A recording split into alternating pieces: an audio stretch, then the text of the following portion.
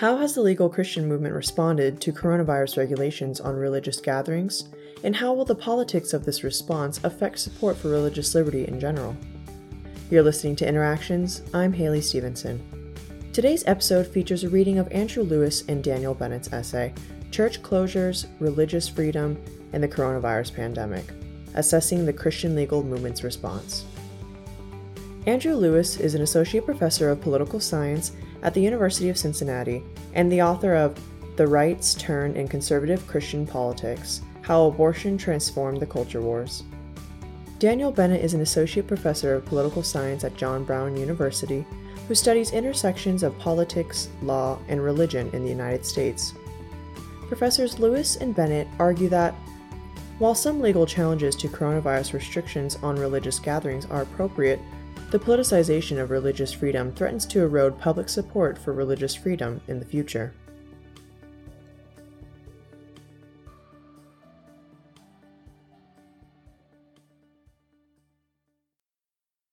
During the earliest days of the coronavirus pandemic in the United States, many state and local governments enacted restrictions on large gatherings in an effort to slow the spread of the virus. Restaurants were closed, concerts and sporting events canceled, store capacities limited, and Sunday worship services halted. It was a sudden and seismic shift in the American way of life. Religious Americans generally complied with the orders pertaining to worship services, but many also expressed concerns about such regulation of religious life. Across several national surveys, white evangelicals were more likely than others to support churches defying government restrictions. Moreover, there were clear partisan gaps coinciding with support or opposition to these restrictions. Additionally, one study linked defiant attitudes to whether states had either no restrictions or strong restrictions, and another study connected defiance to trust in Fox News. In general, the politics of COVID restrictions on churches reflect the growing polarization of religious freedom, one that is poised to play a major role in future, and in many ways current, culture wars. While most places of worship transitioned, some easily, some with greater difficulty, to online or distanced outdoor meetings to meet the requirements of local ordinances and recommendations, others fought back. Some churches argued that these orders violated their rights under the First Amendment.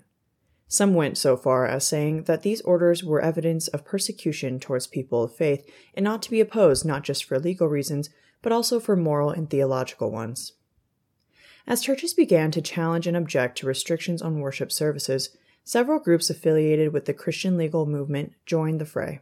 Liberty Counsel jumped to the defense of a Virginia pastor who faced penalties for continuing to hold in-person church gatherings in violation of state orders. Alliance Defending Freedom represented two churches who sued Oregon's governor for maintaining restrictions on churches. And First Liberty Institute won a temporary restraining order against a Kentucky policy limiting in-person services. The details constituting these legal fights are obviously different across venues, but the churches at the center of these disputes tend to make a similar argument. State orders regulating houses of worship differently than other entities, or even regulating them at all, run afoul of the First Amendment. This is an argument Christian legal groups are more than happy to make. At the same time, when appealing to a wider audience, these groups often stroke the fears of cultural wars over religious freedom. This two-pronged dialogue has in-group advantages, but may also hamper efforts to build useful, and necessary, coalitions and vouchsafe stable religious liberty jurisprudence in years to come. One of the earliest legal challenges to pandemic-related restrictions took place in Virginia, after the pastor of Lighthouse Fellowship was cited for holding an in-person service with 16 people, exceeding the 10-person limit set by the Commonwealth. Liberty Counsel represented the church, focusing its arguments on the religious freedom rights of the church and the pastor. Core to the legal argument was that Virginia exempted essential retail business from the 10-person limitation, but did not do so for religious gatherings. Requiring church meetings to abide by the 10-person limitation resulted in discriminatory restrictions on religious worship services. At the same time, Liberty Counsel's legal approach stoked anger over perceived government persecution of churches. Appearing before the Fourth Circuit Court of Appeals, Liberty Counsel argued that Virginia's governor continued to place his thumb on houses of worship. Liberty Counsel also praised the Trump administration for the Department of Justice's involvement, as well as Vice President Pence's statement of support, elevating the administration's support for religious freedom in the face of discrimination. "It is reassuring," declared Matt Staver, the founder of Liberty Counsel, "to have an administration that supports religious freedom." The pattern of coupling legal defense with culture war politics was present among other Christian legal groups. In the spring, First Liberty Institute defended churches in Kentucky opposing Governor Andy Beshear's restrictions. The lawsuit emphasized the church's religious freedom and assembly rights under federal and state constitutions. Simultaneously, First Liberty used the events to elevate religious freedom threats and polarize conservatives against liberals. Debates over public health restrictions in churches were described as an all-out war on faith. The legal group also claimed to have exposed the real agenda of our opponents, to keep our churches shut down indefinitely and attack religious freedom in America. The American Center for Law and Justice, meanwhile, also emphasized the polarization of religious freedom to promote its work, arguing that extremists on the left are using the coronavirus as an excuse to attack Christians. Such polarizing claims found favor with Republican leadership. While the CDC issued measured guidance for churches considering holding in-person services, President Trump emphasized political division, leveraging religious freedom rhetoric for political gain. On May 22, President Trump mirrored the arguments of Christian legal groups about churches being excluded from essential status, declaring that if governors do not allow churches to open immediately, he would override the governors. In August, Trump told the Catholic cable network, EWTN, that Democrats are using coronavirus to put churches out of business. And at the Republican National Convention, Donald Trump Jr. summarized this approach. "People of faith are under attack. You're not allowed to go to church, but mass chaos in the streets gets a pass." Polarizing religious freedom comes at a cost. While the public was predictably divided over these issues, legal actions and rhetoric in some cases have obscured legitimate concerns where religious congregations were overburdened.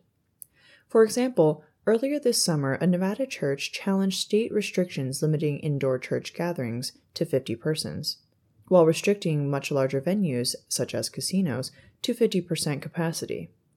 Though the U.S. Supreme Court barely denied injunctive relief, the Nevada church has a far better legal argument than, say, John MacArthur's California megachurch, which has refused to abide by virtually any pandemic regulation, including those related to gathering size, mask wearing, and social distancing.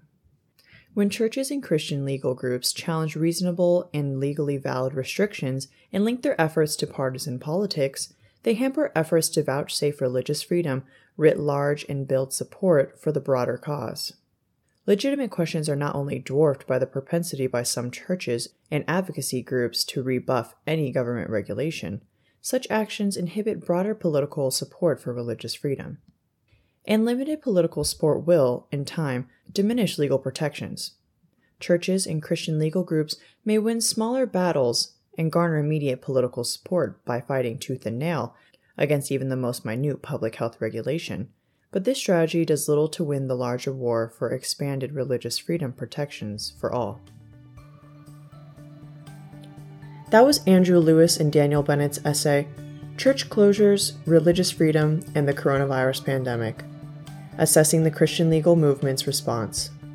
For further reading, click the link to canopyforum.org in the podcast description. The Interactions podcast is produced by the Center for the Study of Law and Religion at Emory University, in collaboration with canopyforum.org. Be sure to subscribe to this podcast to learn more about how law and religion interact in today's world.